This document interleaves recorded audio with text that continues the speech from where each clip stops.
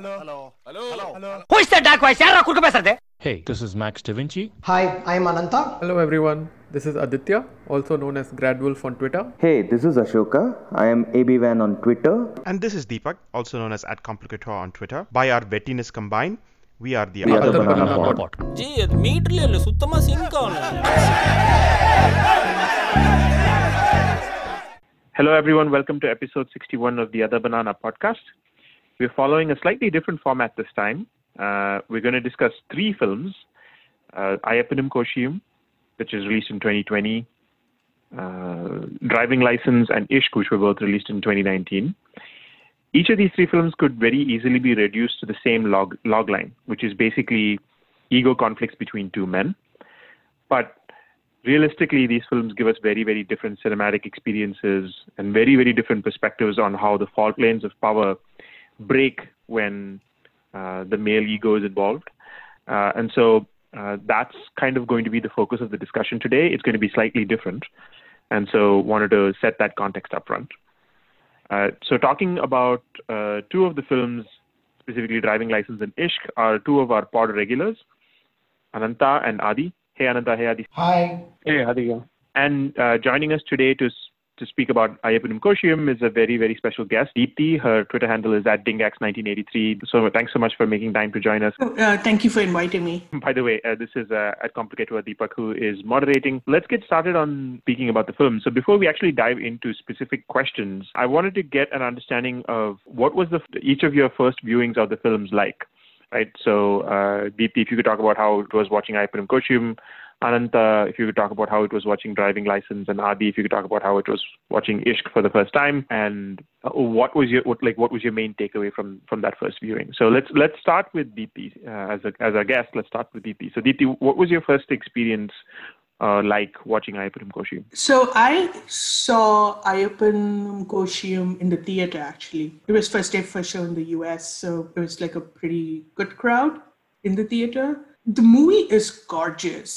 It's mainly set in Ayyapadi, which is like in the hills bordering Tamil Nadu and Kerala. And it's this incredibly gorgeous movie. What really stood out to me was the directorial style. Like, it was like you took Dileesh Pothan's style of movies, which we saw in like Mahesh and Thondi Muthalam, Mahesh and Pradikaram and Thondi Muthalam Sakshiyam, and married it to married it to this like larger than life macho style. So you have this conflict between like Prithvi and Bijumenon, who are Ayyappan and Koshi, and they are constantly doing these larger than life macho lines. But it's also about set in this like police station. It is about a certain very specific milieu in Kerala. So it was like a marriage of Dileesh Pothan with this larger than life macho movie style that we talk about. The other thing is this movie just like goes deep into it. There are these like really long extended sequences. The movie starts with a long extended sequence of this like Prithvi with his driver driving through this place who's drunk, and then he gets into conflict with the cop who is Ayyappan. But the heart of the movie for me was by the time we hit the second half of the movie, it becomes a movie where they are no longer just Ayyappan and Koshi, they become stand-ins for their socio-economic status. And that is what I think like makes this difference. Like, it's no longer just like an ego clash between these two guys, or not an ego clash, it's a fight between these two guys. It's also their stand-ins for Ayyappan represents the tribals who have somehow managed over time to eke out like the small part of the world where they have some land, some access to education, etc. And then you have Koshi, who comes from this richer part of Kerala. His family's rich. He comes from multiple generations of wealth. And it becomes a movie about exploring that over time. So it just becomes a larger than life movie, really, than just these two men and ego clashes. Adi, what did you think of Ishq especially in sort of how it translates that logline or goes beyond that logline of the clash between Sachi and Alvin. The setup for Ishq is, I think, very. It is actually a kind of city milieu because of the characters involved. But at the same time, in the simplistic terms, it can be read as something, something that's masculinity flexing tale. But it tries to go deep into how this manifests for the two of the principal male characters, and it kinds of and it builds their character over time.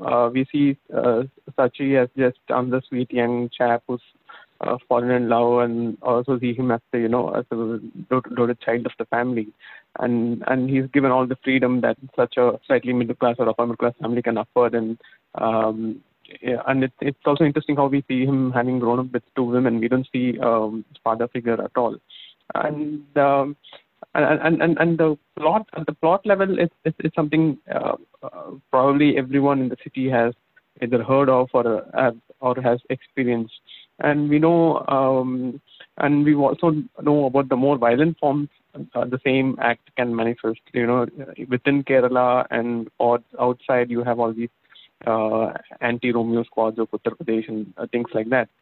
And I thought at a formal level the film was great in terms of establishing that very claustrophobic filmmaking that can induce a very traumatic experience and can translate what the characters are going through to us, and I think that way it succeeds really well. But though it gets kind of preachy towards the end, it was actually very similar to. I don't know how many people have watched, but it's very similar to Sanal Kumar Sathyaran's Sexy Durga. In Sexy Durga, it's about a couple who are eloping and they are forced to hitch a ride with a bunch of extremely rambunctious and aggressive men. And that film again induces this claustrophobia within the events in a car. And the reactions for both the man and the women are very similar in how scared they are and how they can't just wait to get out of the situation. And that is also because they are probably eloping. I mean, it's hinted that they are eloping, because they are it's an intercaste romance or an interreligious angle, and that is the reason that they feel that they've escaped and have gone and are like caught in something else. But here the difference is very. Sachi is of course a very privileged individual, and his love affair just gets immediate affirmation from his family, and I think the way it explored how Sachi and Alvin, kind of flips and the shoe goes on the other foot. I think that is kind of the main point of the film. Though by the end of the film I kind of felt that it became preachy, but I think filmmaking really helps in how we glean this from the events. Of course, there are other questions. Of course we can go deeper into it, but this is kind of the immediate reaction that I felt in how it made you feel about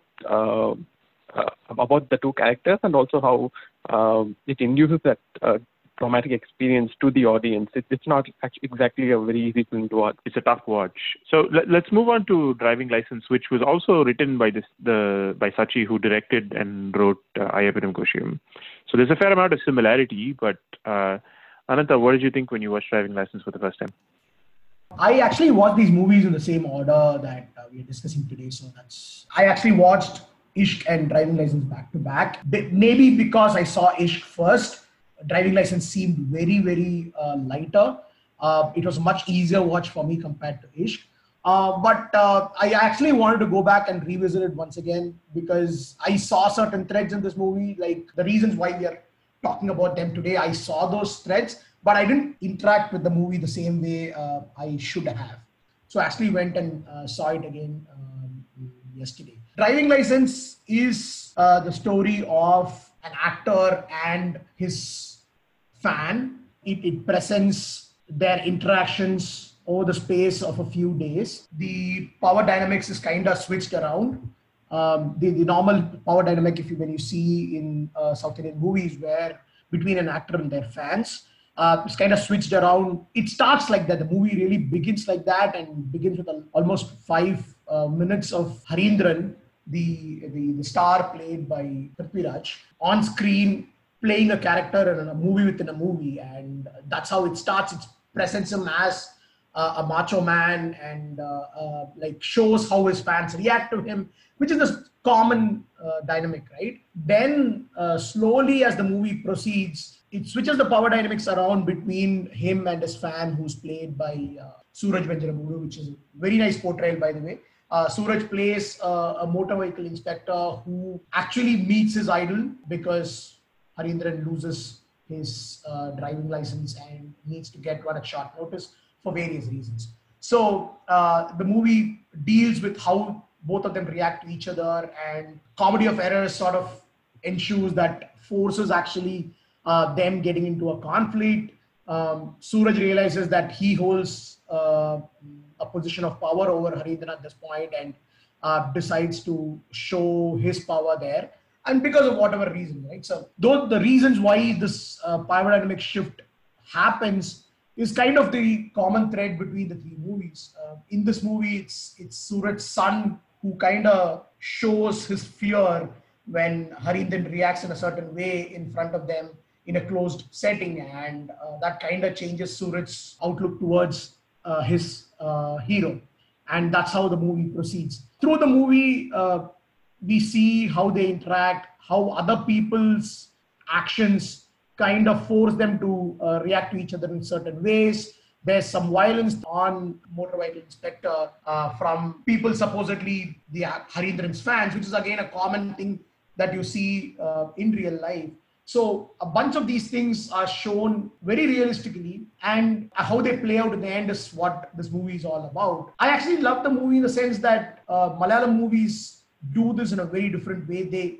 I don't see any other industry where the story is set in within the same industry, within the film industry, without painting a lot of people as caricatures. There are caricatures here as well. Harindran's rival in the film industry is shown to be this aging hero who does not like the fact that his rival Harindran is doing much better than him and tries to sabotage the career, and he literally comes across as a buffoon. So that is there. But in general, I don't think any other industry in India goes into and shows throws the spotlight on their own and comes across and makes their movies as entertaining and as realistic as they can be. So that's something that happens in this movie as well, and that's great. Apart from that, the whole power dynamic situation, which is the common thread across this movie, right? I don't think it is as strong or it is as intense a movie as the other ones.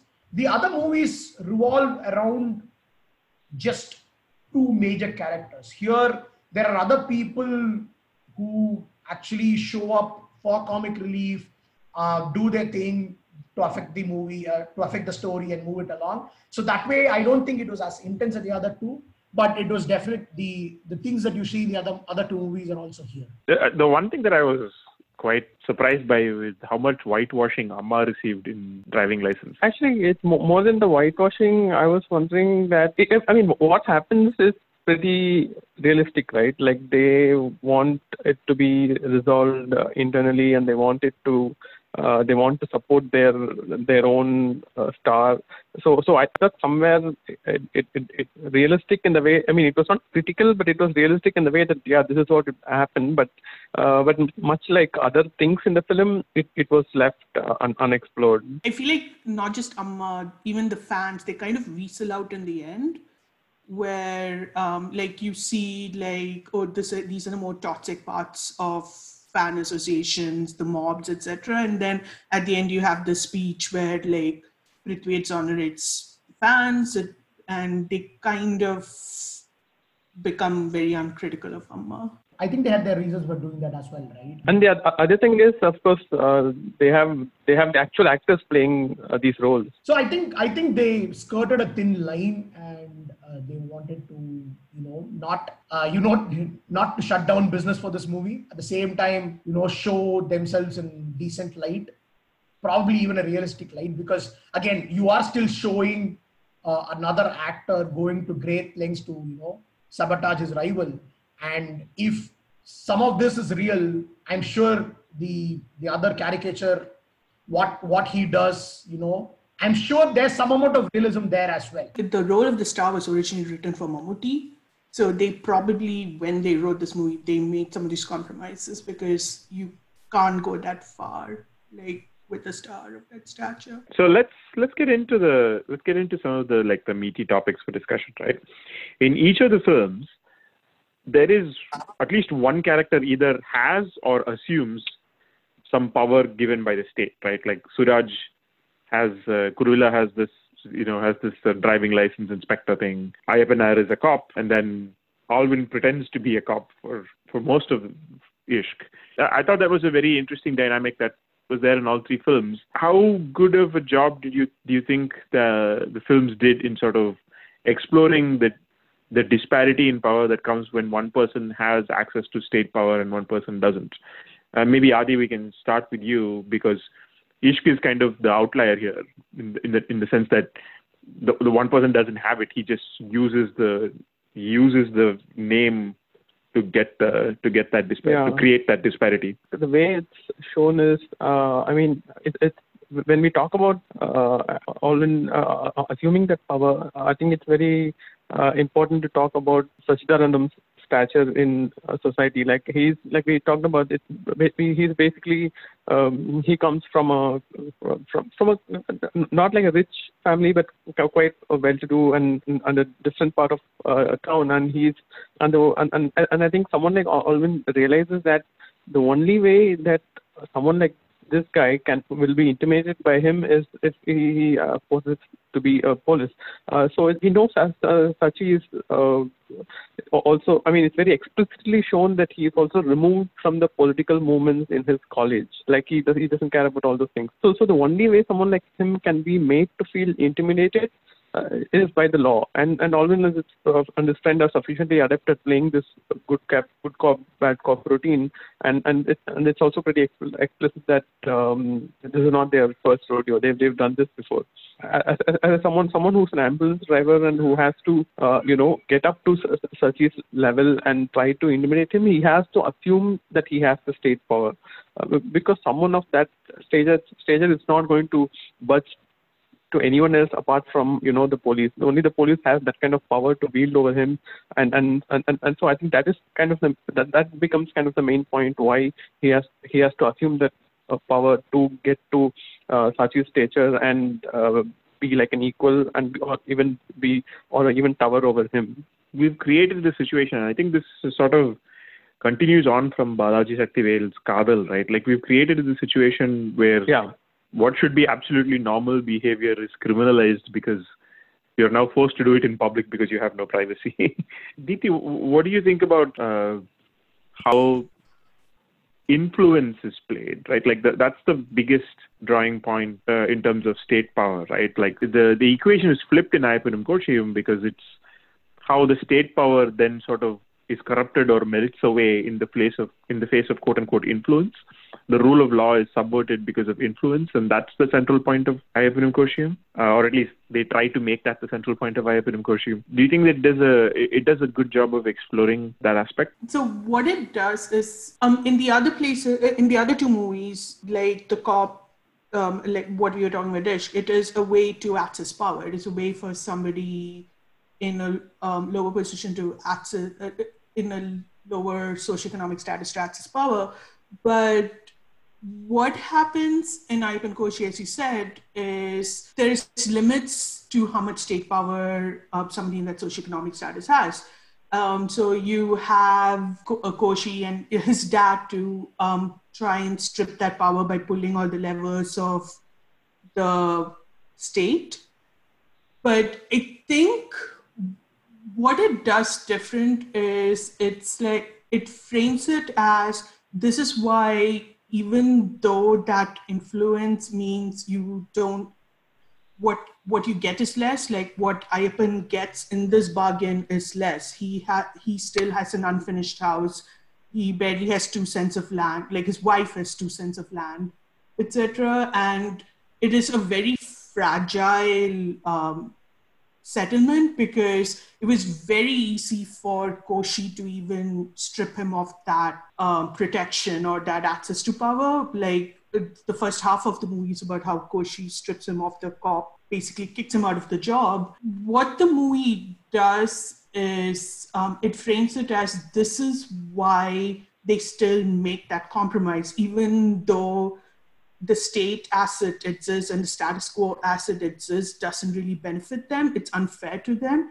They make this compromise because the other option, which is essentially get into a full-out violent battle, which they do in the second half of the movie, they stand to lose more. So that is why they still sit and play. They still sit and make that deal with the state. Like that is why the tribals, the Harijans, as they put it, like still make the deal with the state, because the consequences of a full-out battle, they could probably win, and they could probably win that war, but the costs are too high. And the one thing the movie does, though, is indicate that there are limits to how much influence Koshi and like his dad have in the current age, that maybe the needle is moved a little. I'm not sure I completely buy that.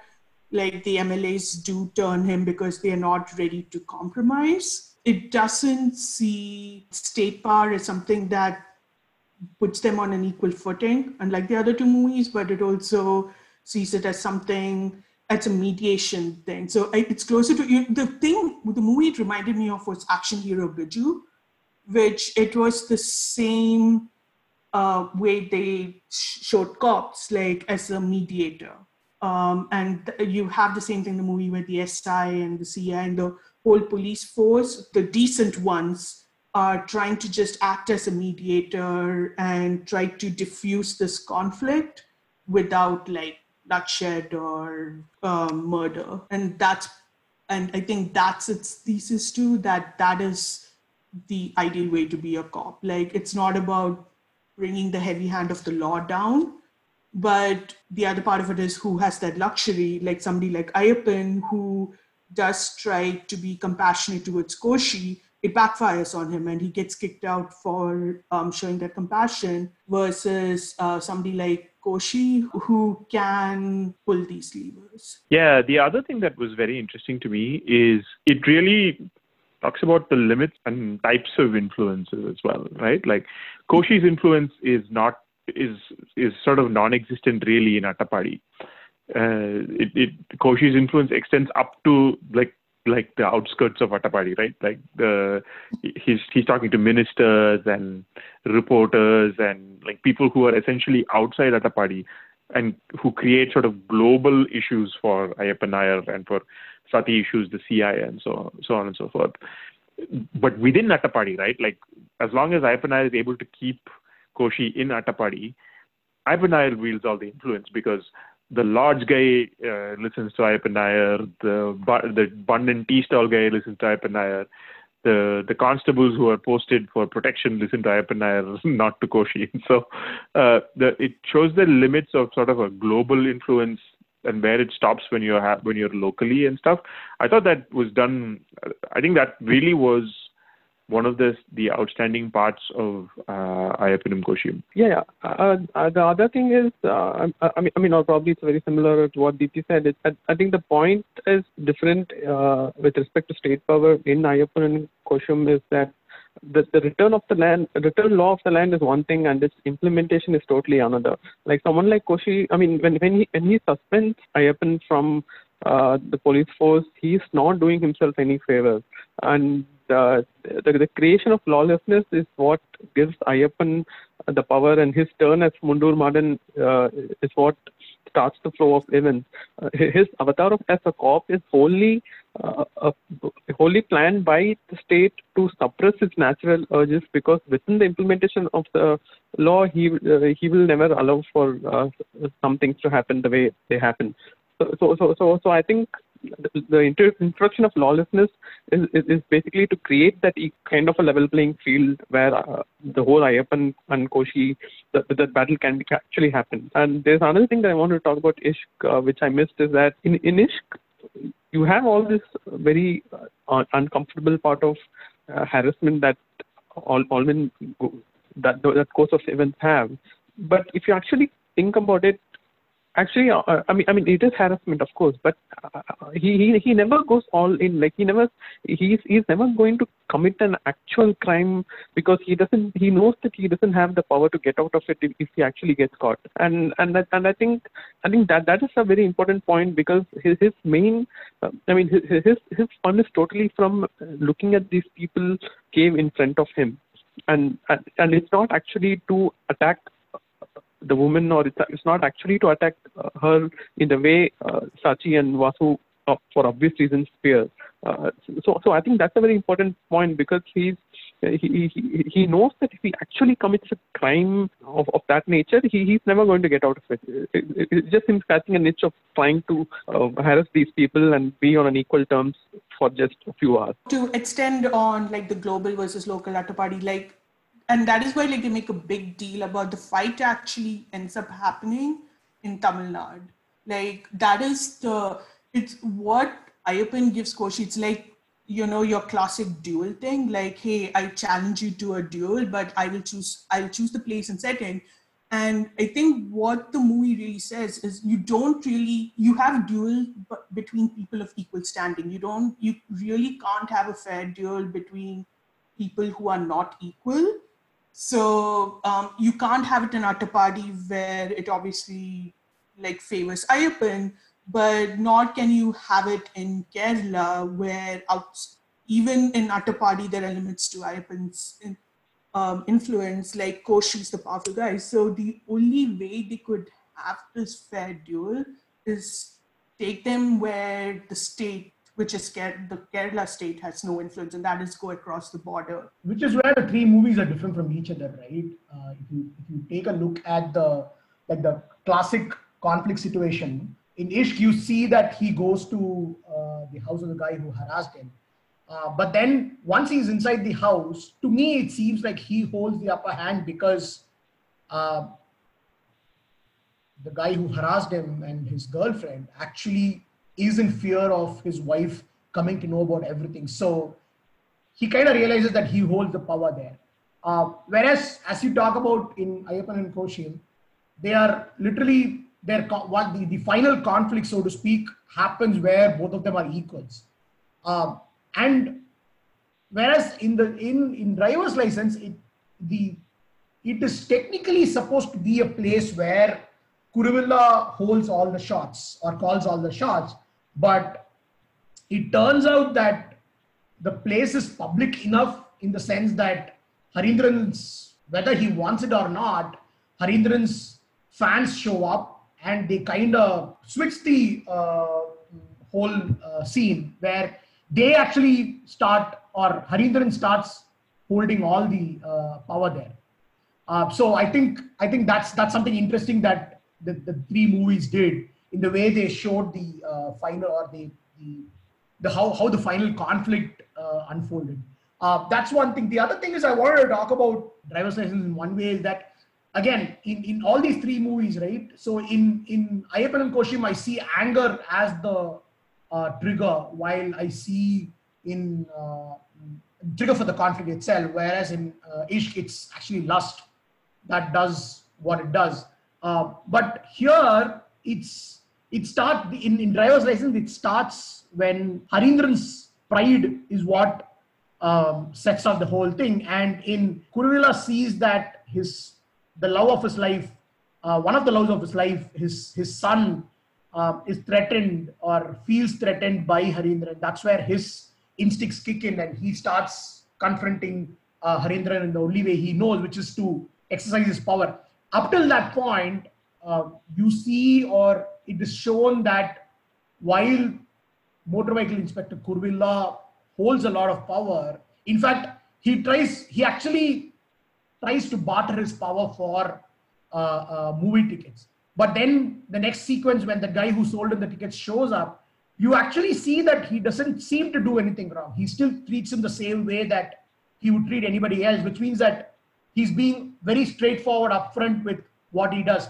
But the moment he sees that, he sees Harindran needs something, his love for Harindran sort of makes him forget what he has done thus far and actually makes him start bending rules. And then again, seeing his son react in a certain way to Harindran's not anger but threatening demeanor that Harindran adopts when he gets into that room, that kind of sets him off and brings him back into sort of the straightforward way, and then pushes him along to start exercising the power in ways that he's not supposed to. We started talking about all of the personal relationships that sort of drive the films. Let's start with the influence of women in each of the film. I think the dynamics are quite interesting, especially given how how the women are used to drive the plot forward. They use them in sort of very, very different ways. Start with Driving License. I wasn't sure what to feel about the way Elsa, I think, which is Kuruvilla's wife, the way she was portrayed. I think she felt a bit caricaturish, like of the serial watching, constantly gossiping, overstating her husband's achievements type wife that you see in a typical middle class sensibility movie. I was thinking of like a role that Kovai Sarala or somebody would play in a V. Segar film, right? Like that's how it felt like she was created. Ananta, what are your thoughts about the influence of women? And I think in Driving License, it's primarily the wives. What do you think about the influence of the women in Driving License? It feels a little odd that the two women characters have actually been given treatments that are on either end of the spectrum, right? Harindran's wife comes across as someone who's very level-headed. She tries to temper her husband's outbursts, so to speak. For example, there's one scene where his friend Johnny Peringodan comes in and Harindran puts his leg up on the couch to ensure that this guy does not sit down. And she notices that and makes him gives a look at him and makes him take his leg off and So she kind of keeps it real for him, so to speak. But on the flip side, it's Kuruvilla's wife is responsible for a set of missteps that kind of escalate the situation when they could have easily been de-escalated. And in some ways, she's also responsible for the police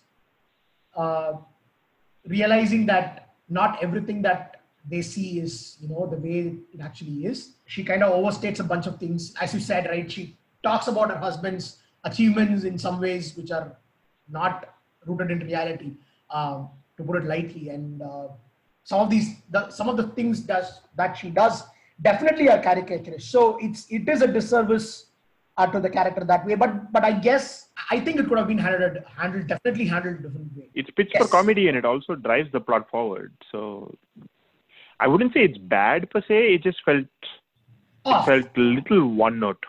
Yeah.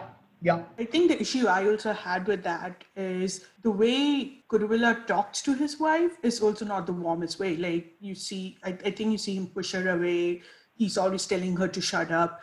And it feels like they're doing this thing where, you're having this movie about pride and anger and his pride, and they're almost justifying her deceit, her being such an airhead, to justify the way he treats her, because he doesn't really treat her with that much respect. That's exactly right. So it also seems like she's trying to get validation from him, right?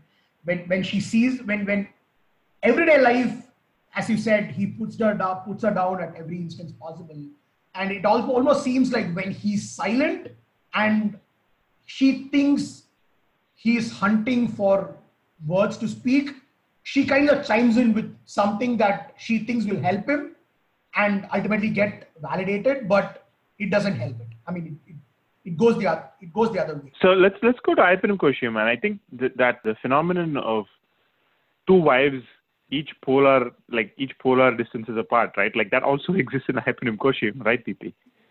Well, I think the one thing that helps Ayyappanum Koshi, it does a better job with it. I think one thing that helps is in Driving License, one wife just disappears off screen, halfway through. That's true.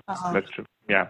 And while Ayyappanum Koshi, the two wives are there. So one thing, I saw Ayyappan and Koshi like a week after I saw Driving License, and what I thought was Ruby is like what a fleshed out Elsa would be. Like somebody who is in the house, her only worth is, so Ruby's Koshi's wife, her only worth is being stuck in the house, looking after the family. She has nothing else going in her life.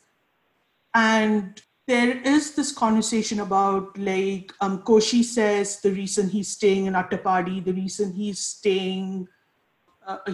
trying to finish the conflict in Attapadi is because he wants to protect her and the kids, and he wants to make sure because he doesn't think she can handle it.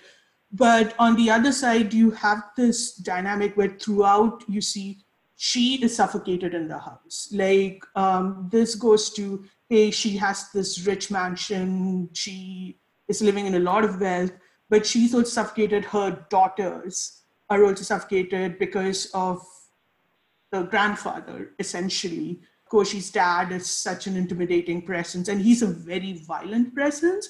So it has this conversation about who is really free and who is real, like which system actually empowers the women. On the other hand, you have Ayyappan's wife is Kannamma, who is, again, it's the same dynamic of he's trying to protect her and their kid, but she is somebody who is free. She is out there. She eggs him on also, and she is somebody who's out there fighting for rights, fighting for this thing. She is very independent. Probably, I think the most independent. Ishq also has a bunch of independent women, but she is incredibly independent. Like the big Massey scene before the interval is her basically like it's a really great scene where she gives it back to Koshi. Like Koshi comes to their house and like yells does his own whole macho act, and she basically like yells at him, telling like his mom it's better for his mom to die than live with having raised such a son. There is this huge contrast about what kind of society actually values women. Is it really about like just giving them wealth and keeping, like, is it the dynamic where protection is just essentially just putting them in like a castle, so to speak, and just trapping them in a castle, or where they're allowed to like roam free and have their own independent identity outside? I mean that's an important distinction, right? Like there's, I mean it's kind of, sometimes it's very easy to say that Ruby is powerless, but at that home even Koshi doesn't wield that kind of power. But at least when you look at Harindran, you might think that there's a lot of parallels between Harindran's wife and Koshi's wife. But at least Harindran he's the head of the household. But in Koshi's case, even Koshi doesn't have that kind of influence. Ayyappanum Koshiyum is like the women actually are never just one thing, right? One of my favorite scenes in Ayyappanum Koshiyum is that, you know, the lady constable, when the news report comes out, she's leaving the police station, and one of her constables is accompanying her to the bus station, to the bus stand to drop her off. And he says, why? And as she's leaving, she sees a large crowd, and she's kind of like, you know, her head's down, and she's a little disappointed. And he tells her, like, why is your head down? You didn't do anything wrong. Raise your head and walk out of the station. And then literally like 1 second later, Koshi comes to like sort of give her a half-hearted apology for getting her caught as collateral damage in his conflict, and she has a sort of pretty strong dialogue back to him. So like the woman, like it's not like a character is not just one person in one instance, in all instances, right? Like they react differently to different situations. And like that level, I think that was quite well done in the sense that they're not just one person. Ruby is not one person either. Like eventually it is she who basically tells her father-in-law, like, hey, I'm talking to my husband, like, give me some space, right? Things are never just one thing, you know? And so from that perspective, I think Ayyappanum Koshiyum is definitely a more nuanced view than Driving License, and so Sachi's clearly evolved as a writer. Since both the movie came at the same time, I was wondering that they're just mounted in completely different levels. Like they didn't want to go deep with a Driving License, and I mean in almost every part of Driving License, you can say that this is left unexplored. The Elsa's character is left unexplored. The kind of Amma's power and how they function is left unexplored. But everything becomes, everything takes an epic status when it comes to Ayyappanum, Koshiyum. So it's almost like kind of a course correction that, okay, I didn't do any of that in Driving License, which otherwise I might have done. But then, okay, let me take this film and do the same thing. How I see it as is like Ayyappan and Koshi starts where Driving License ends. Like Driving License, it's essentially, for the most part, both of them are playing on a level field, or the movie, or taking turns. Like the movie thinks, Kuruvela's uniform puts him on a level field with Harindran's power as a star. And then at the end, like, of Driving License, that was a very well executed scene. Like Harindran has this like big moment of victory, which is like a classic hero. Like I was thinking of like the Bazigar line, "Haat ke beech jeeta hai," whatever. And he has this like big moment of victory, and then it's immediately damned when he realizes that the person who actually really faced the consequences is Kuruvela, like the driving inspector. Ayyappan Koshi, I feel like, starts at that. Like it starts with that as the concept, that the consequences aren't the same for both, really. And it's just an exploration of that, about how the people around them get dragged into the conflict and how it spills over. Definitely a more nuanced film than Driving License. So as an evolution, I think it's definitely moving in the right direction. So let's get to Ishq, where we are led to believe that the woman is the central reason for the conflict in Ishq. But as is always the case, like when two men fight about women, it's rarely about the woman. So Adi, what do you think about the role of Vasu in Ishq? I think the only, possible where you can actually maybe talk or delve deep into it is Sachi's family and how he has the kind of mother and sister that he has, and what kind of sanction that gives him. But apart from that, I think it takes the very easy route, or it takes a very very common thing that we see, that the women, someone like Vasu is completely kind of disappears off screen, like even in the central conflict and in the central scenes. Though I think it's in a way important that unlike Vasu, you have Alvin's wife front and central in what Sachi does in their home, and I think that way, I think it kind of reduces film in the sense that in the end it goes all, it talks about it talks about moral policing, and it talks about everything that happens in Kerala.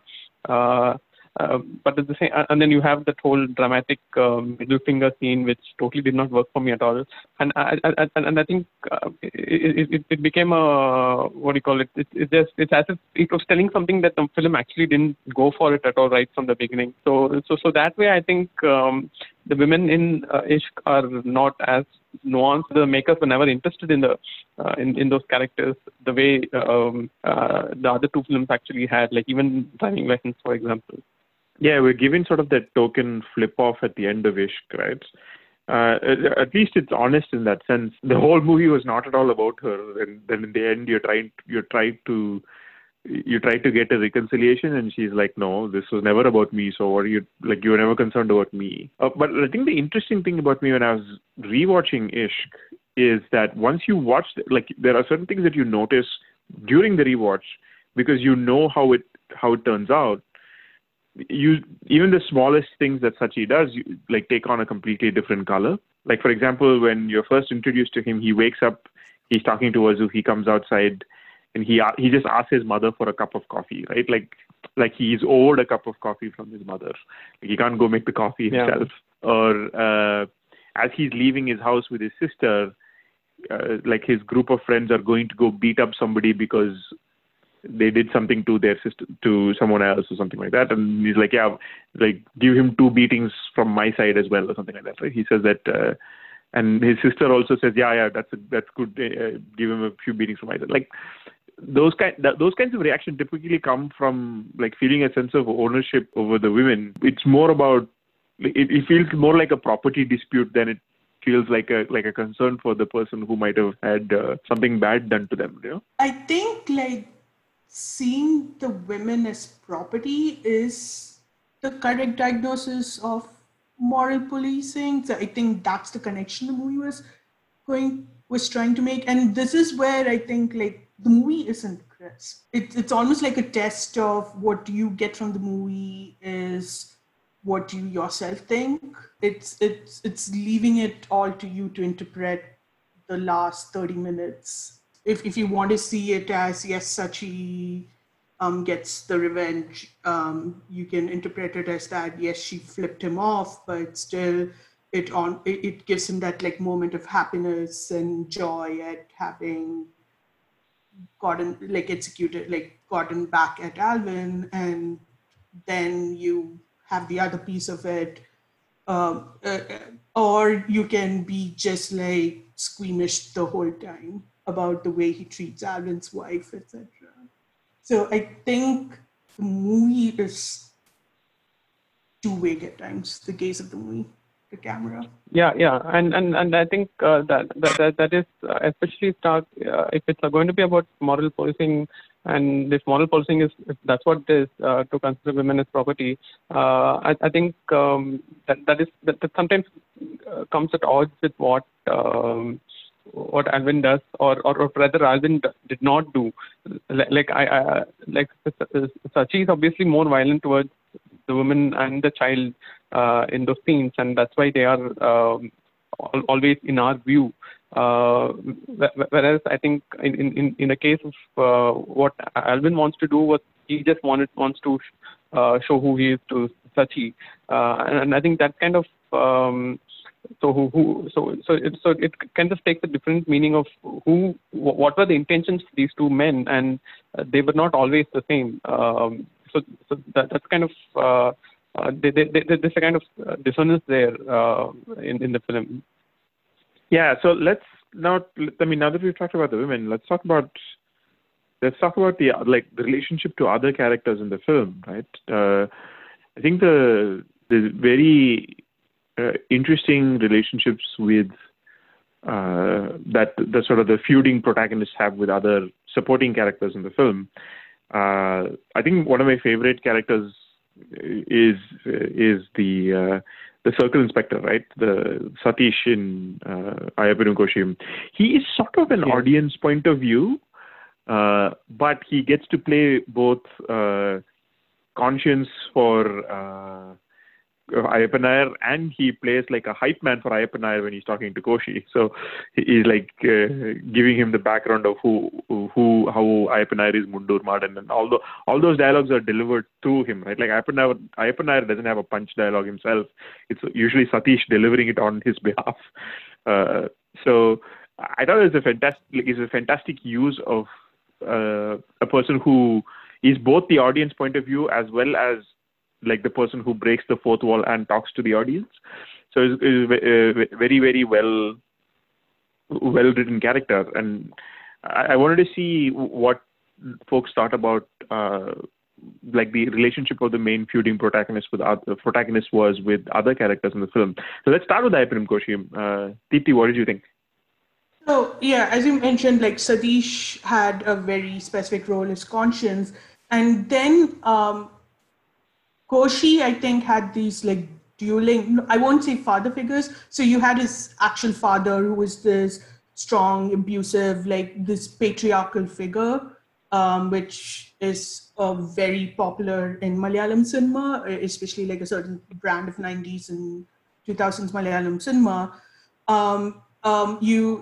In Korean John, and a lot of the movie is about Koshi trying to figure out how to resolve this conflict, while controlling him, making sure he doesn't interfere and he doesn't bring his level of toxicity into this conflict. And in that sense, like Koshi's arc is interesting because it's like a coming of age story where yes, there was this period where Koshi went away to the army and probably to escape his father, but then he comes back from the army and he's back in the same dynamics.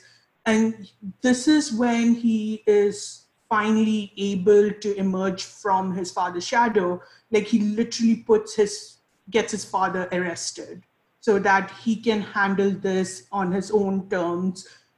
He can find a way to get Ayyappan his job back. And that was interesting. And then the other part of it was Koshi's relationship with his driver, where the movie shows an affectionate relationship without romanticizing it. Like there's this like really brilliant sequence where Koshi, like he sees Ayyappan destroy Kuttamani's house and like beat the crap out of him and almost kill him.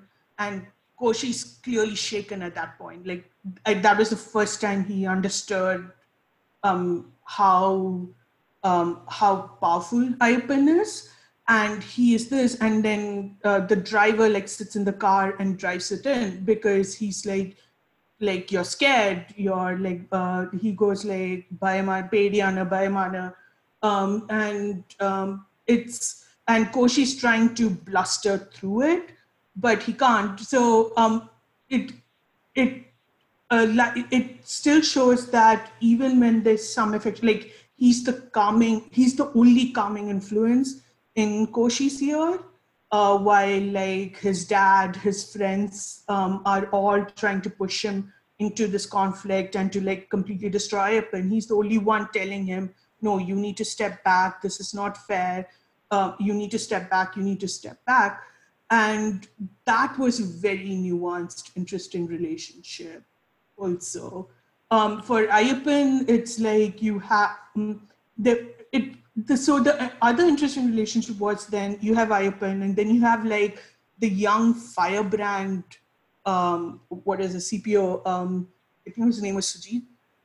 So who is essentially acting as Ayyappan's spy. And on Ayyappan's side, he's the one egging the conflict on. He's the one assisting Ayyappan. And the circle inspector is basically running around circles trying to douse it and keep it under control. And they almost played for humor where you have the circle inspector like really frustrated that his own people are working against him because of their loyalty to Ayyappan. There is a parallel between Koshi and his driver, and also Harindran and his driver, right? Like it's not explored in similar ways, but the relationship seems very kind of similar. Yeah. So that's what. So Harindran's driver is also sort of a father figure for him in the sense that you see him try to offer sage advice, which not often gets heard. But at the end of towards the end of the movie, he shows his full anger at what he sees is happening and actually tries to take control. So in some ways they do share a similar relationship, and you see them both pretty much living in the same house. The day after he drops off his wife at the airport, you see them literally sleeping in the same room, albeit in one on the couch and one on the floor. But it is obvious that they share the same kind of relationship.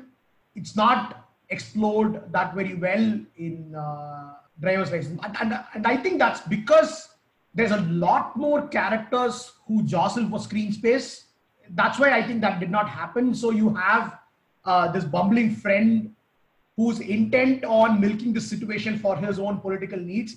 And yet it seems a little odd that Harindran, being that much of a strong personality that he has, still kind of indulges his friend in a way that seems kind of illogical, in the sense that so he knows that this guy is going and talking to to the media. He's presenting things slightly in a different way than it should have happened.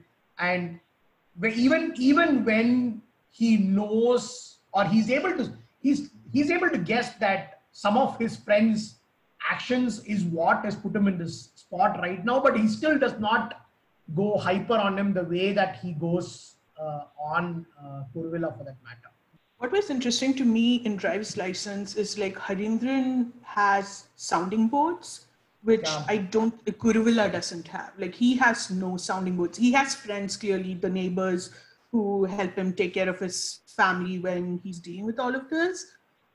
But he doesn't really have a sounding board, somebody he can turn to, where I think like talking like the Amma actors and the driver, they all act as sounding boards for him. That's the interesting thing, right? Like when you acquire a certain stature, you're able to build. It's almost a requirement that you have a bunch of people who will. You're making a bunch of important decisions, and so it's almost a requirement that you have a framework or a group of people or infrastructure that will either play devil's advocate or act as sounding boards, like you said, BP. But the average person who's on the average day-to-day job, like it's not necessary that they've thought about the need to create that for themselves, create the infrastructure to have a sounding board. Like they either, whatever decisions they make by themselves with whatever little data they have, and they either live or die based on the consequences of those decisions. And so that was quite interesting to see that that's one of the benefits of just having an unequal power structure, is that you have all of this additional infrastructure to buttress your decisions when you have to make important decisions, right? So it was quite interesting to see that. So we've any other major characters in Driving License that you want to talk about, Ananta? So I want to talk about the son, because that's one character that, again, the Ayyappanum Koshiyum also is driven by the father-son relationship in a major way. Here as well, there is that relationship. But the way they want us to look at that relationship is quite different.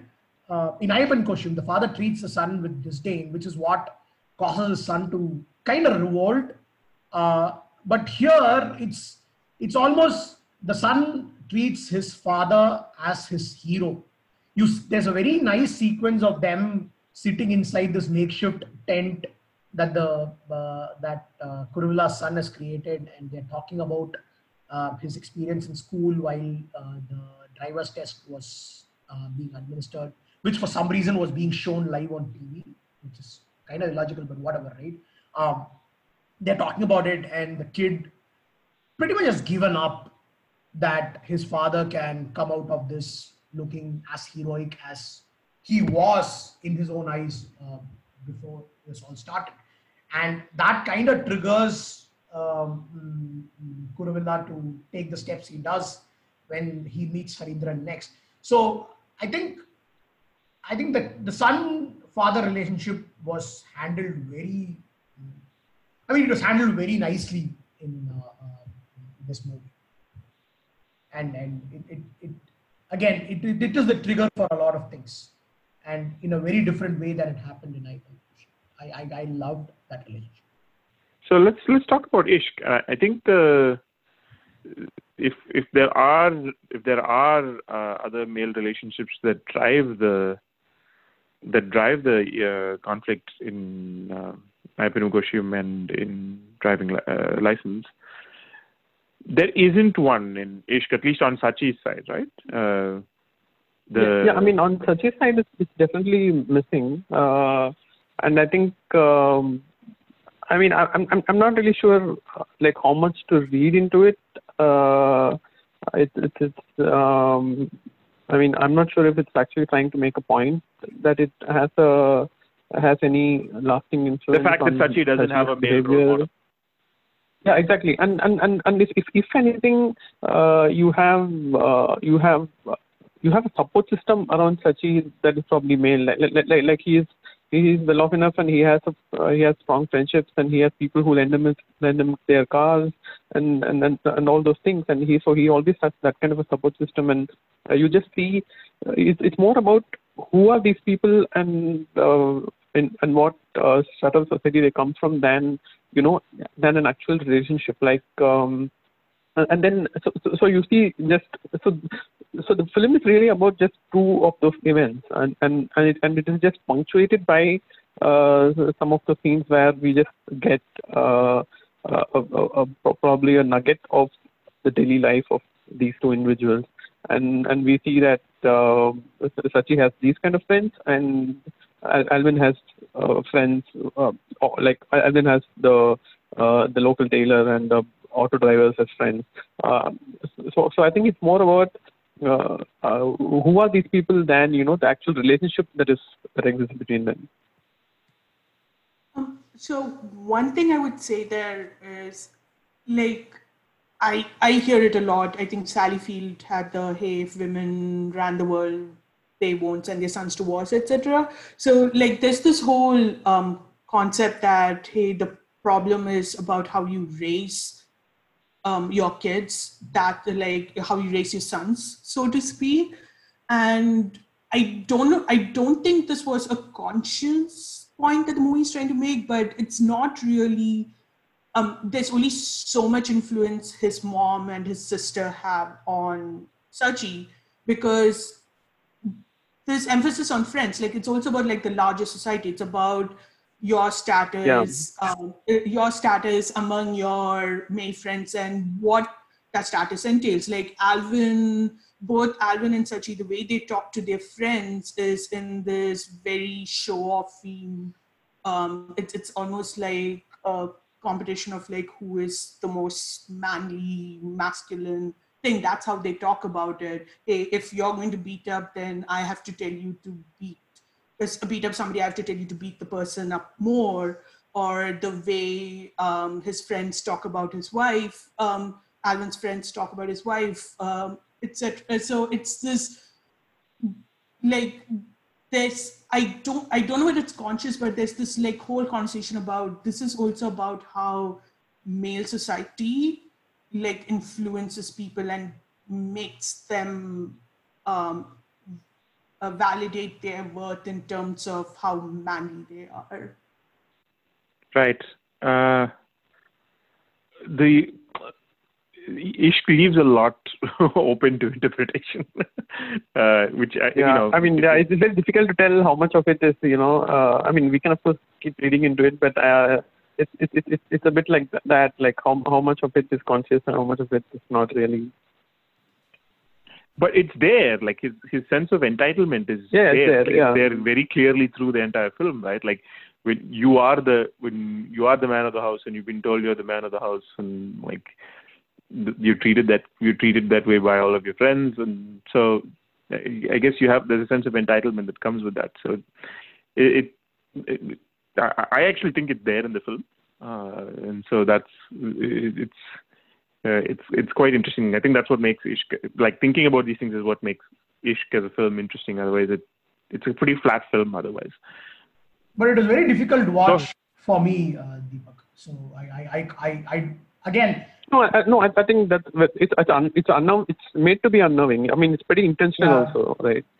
Yeah, I mean, No, I meant in terms of plot, not in terms of filmmaking. It's not a flat film in terms of filmmaking. So it does a really good job of bringing you into the actual situations on the shots. Like, it's devised pretty well. Like you know how small that Maruti Zen or whatever that red color car he's driving is. Like you feel that very closely when you're watching the film. So it's not bad filmmaking, but in terms of the plot, it's a pretty flat. Like there's only two or three. Like Adi was saying, it's structured around two flashpoints really in terms of actions. So that's what I meant to say. No, and also seems to be probably the movie that's most rooted in reality of these three, in terms of how the script and the story plays out. Sadly, and that is also one reason why it is very unnerving. whether you're single and you're there with your girlfriend, or you're married and you're with your wife. That's why it's very unnerving. Like in all three films, someone snaps, right? Like in Ayyappanum Koshiyum, it is Ayyappan who snaps. In Driving License, it is Kuruvilla who snaps. And in Ishq, it's Sachi who snaps. Like there's sort of a mental break that happens for each of the characters, for at least one character in each of the films. And like it's hard to take Driving License as a film itself seriously, because the film doesn't take itself very seriously. It's sort of played very lightly. It doesn't go very deep into the issues it's trying to explore. Agreed. But in Ayyappanum Koshiyum and in Ishq, the snap seems like it's very sharp in relief, right? Like you can very clearly see the snap when it happens. But it's portrayed very differently in Ayyappanum Koshiyum than it is in Ishq. So in Ishq, you clearly are forced to take the side opposite of Sachi when the snap happens. So you can see you know very clearly what Sachi is doing is wrong. But in Ayyappanum Koshiyum, you don't really go, like you realize what Ayyappan is capable of, and his character sort of built up larger than life. But you don't really feel like you're not rooting against him still, even after you find out that he's sort of acting in sort of a slightly deranged manner, right? Like when you don't respect the law of the land and you have no respect for consequences and stuff, it's still pretty dangerous.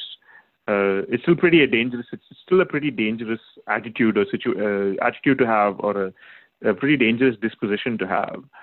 But you never root against Ayyappan Nair, because you've seen what Koshi is capable of, and you know that the whole idea of influence and subverting the rule of law, all that stuff is so ingrained in us as a film watching audience that you're like, oh great, finally now someone's up to the level of Koshi, and now the playing field is level, and so you're not rooting against Ayyappan Nair. So the snap is used in very, very different ways in the two films, I thought. Do you guys agree? Sometimes that's the whole point of Ishq, right? It's kind of it's structured in a shoes on the other foot way, but it's the same case for us. Like we start, we don't root for anybody, but we have we sympathize with Alvin's situation at that point, and I think that is the whole idea behind Ishq, and that is it of course brings in the whole. I think you're already in your fourth point about the difference in politics between the two men. So it kind of flips in a way that you see the difference come to the fore. Like even if it was subtle till that point, it ends up you end up realizing that why it is so, and what exactly drives Sachi to do what he does, and so nothing we see justifies Alvin's behavior in any way, but we just realize the yearning for that misinformed power, and why he needs to show, why he needs to put on a show and pretend to be a man of law to wield power over people like Sachi. And one might think that Vasu's words is what drove Sachi to do things that he did, but what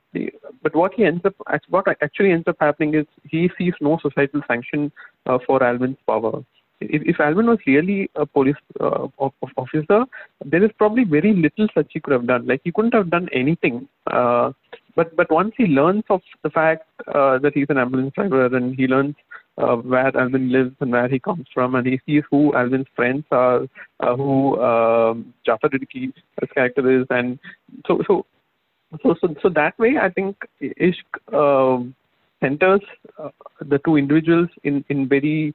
It's not exactly black and white, but it makes distinguishes between them in very, very clear terms, and which is also why the whole the moral policing angle and the women in the films, the way they are treated, and the way they are treated as characters becomes disingenuous. of course, they can talk that it's all related in a way, but at the same time, it doesn't sit in the whole. The whole. It doesn't come into the canvas of the script that elegantly or that organically. But the way it's built around these two individuals and their difference in socioeconomic status, I think that is very, very clearly drawn, and that comes off, and that's kind of the most rewarding part of the film, apart from, of course, the filmmaking. Yeah, so that actually sort of seamlessly transitions into the discussion around the politics of the two main protagonists, right? Whether it's espoused or not.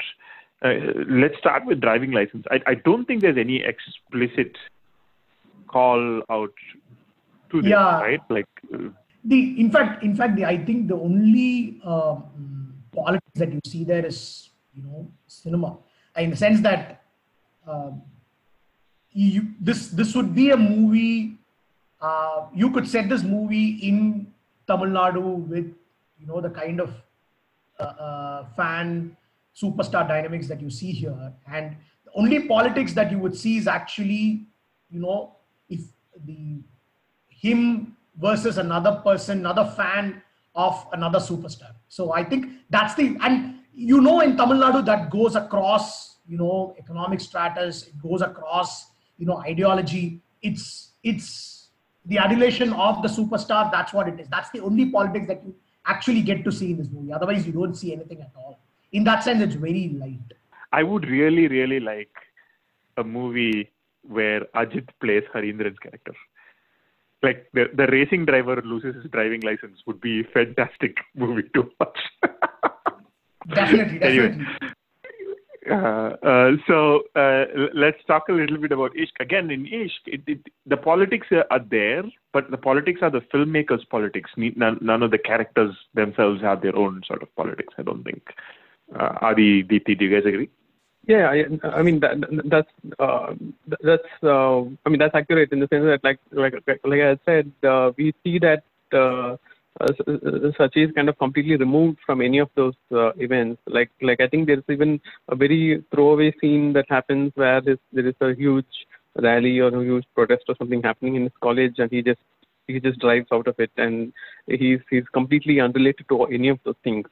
So that way, I think it's intentional to keep it that way, and it's not about the politics of the individuals themselves, and it's more about. I mean, of course, even when it comes to class difference, it's political in nature, but we don't see the beliefs of these two individuals in any explicit manner.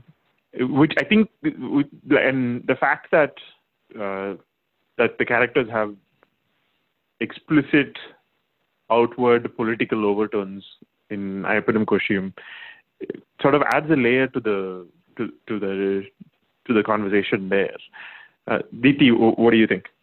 You have his wife, Ayyappan's wife, is, I think, she's a member, she is an activist. She's clearly an activist. There are references to how people just agitating for their rights get framed as Maoists, called it the Maoists, so that they can't agitate for their rights anymore, equality. And Ayyappan is also an overtly political figure. Like in the lead up to when Koshi's in jail, like you see Ayyappan sit and use his position to fight for like who he sees as the disenfranchised. Like when he sees the whole conflict about Kuttamani is like Kuttamani exploits a Dalit into like stabbing somebody, and he makes sure that Kuttamani is the one who goes to prison, even though he's not the one who did the stabbing. Or how he fights against an MLA for a guy trying to build a wall around his house. So it is very explicit. And I think the other part of the politics of it is Ayyappan actually loses stuff. So Koshi, like he loses his job, he loses his house, like his house is broken, his wife ends up on the run because there was like a false case filed against her for being a Maoist. So there's this thing of like how politically what it is, the states for people in a lower socioeconomic status, the states are higher, like it is actual livelihood and it is actual living, while for somebody like Koshi or who benefits from the status quo, the stakes aren't that high. Like it is only when the real threat of Ayyappan killing him rises is when the stakes really rise for Koshi. Otherwise, like worst case, he spends like 10 days in prison, and we have this whole system built to make sure that even when he screws up, he doesn't really get punished for it. So it is very explicit about who is the in-group and who is the out-group in the state, and how the stakes of what seems like an even fight changes depending on that. It's a movie that's very, very explicit about equality and trying to fight for equality. Yeah, and that's actually what made the ending a bit of a cop-out for me. Like, I didn't like there's like a post-denouement scene where Ayyappan is posted in Kattappana and stuff, which it rung false. Like, the movie should have ended with Satish pushing Ayyappan into custody and saying, your order isn't here yet, but it will be here, right? And it should have left it. I thought the film would have been that much better if it had actually been elevated, but they just went for some crowd-pleasing stuff to finish the film, I think. So that it kind of lessened the movie a little bit for me. The fact that they actually decided to do that bit of audience service at the end. But otherwise, I completely agree that the film, that the characters themselves have very strong political views. The film is somewhat centrist in the sense that it says that you do need to find a way to coexist, but it very clearly is still, I would say, a left-leaning film, a film that is very much on the side of people who tend to get the short shrift in cases of power imbalance, I think. And I think the one thing with that is Ayyappan actually starts off as a guy who's looking for the compromise. And I think the politics of, to extend on your point, the politics of the movie is that the only person who can really make the system work is the person in power. Like, there is no point to Ayyappan trying to compromise and trying to make the system work, because it just gets thrown out. Like, he gives an inch and Koshi takes a mile almost with it, while Koshi's the one who has to use his influence to find that compromise for coexistence. Like, it's the burden of privilege. Yeah, exactly. Which is what makes it I think a centrist film.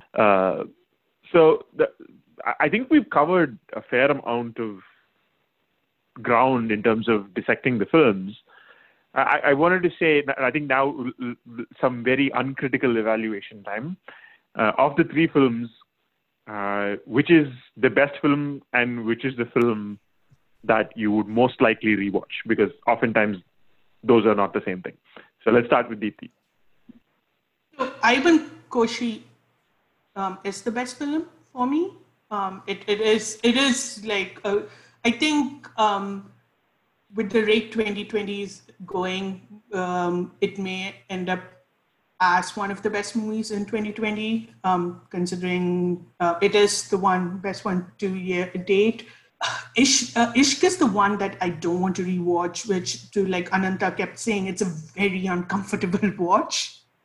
So it is the one that I don't want to revisit. I will probably still end up like revisiting Ayyappan Koshi. Driving License might have been like a little too light for me. I mean, I agree with that in the sense that I mean, there's no contest that Ayyappanum Koshiyum is the best film, but the second best film is definitely Ishq, but I don't think anybody wants to rewatch. Right. I mean, like I would rewatch Driving License. Honestly, it's a lark, And I think Suraj is very good. So I wouldn't mind rewatching. Actually, like Suraj is very good and Prithvi is very good in Driving License. I wouldn't Suraj mind. actually had a wonderful year last year. He had Android he Kunjappan. had Android. Oh, that's right. He was the dad in Android. Vikriti. Oh, and Vikriti. Oh my God, yeah, he had really good. He did have a very good 2019. That's right. Ananta, anything else to add? No, that's what. So I'm definitely not going to be able to watch Ishq. And you know what? I'm actually happy that I actually picked up the movie first thing in the morning, because otherwise I would not been able to sit through the movie at all. I mean, I was really fresh, nothing else in my mind, so I had the space in my mind to take it in. But I'm not going to do that again. And I might revisit Ayyappanum Koshiyum, because again, it seems to be a movie where there's more nuance. I might have missed something. I missed a few things that I probably want to catch on again.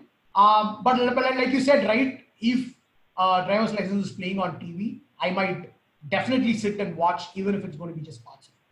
Because yeah, it's a lark. There's lots of light entertainment out there in it. So I think I might watch it anytime it comes on TV. But sit down and watch, because I want to watch it, it's going to be Ayyappanum Koshiyum. All right. I think that brings us to the end of the episode. Deepti, thanks so much for making time to chat with us. Thank you. No, thank you. This was. And for everyone out there, please do watch all three films. Though, as everyone said, Ishq might be a bit of a tough watch, but it's definitely worth watching at least once. And then, of course, Driving License and Ayyappanum Koshiyum are both very good as well. And I think the consensus favorite for between the three films is Ayyappanum Koshiyum. It's on Amazon Prime. It's excellent. Please do watch it. And hope you guys had fun listening. Look forward to having you back for another episode. Thanks. Bye.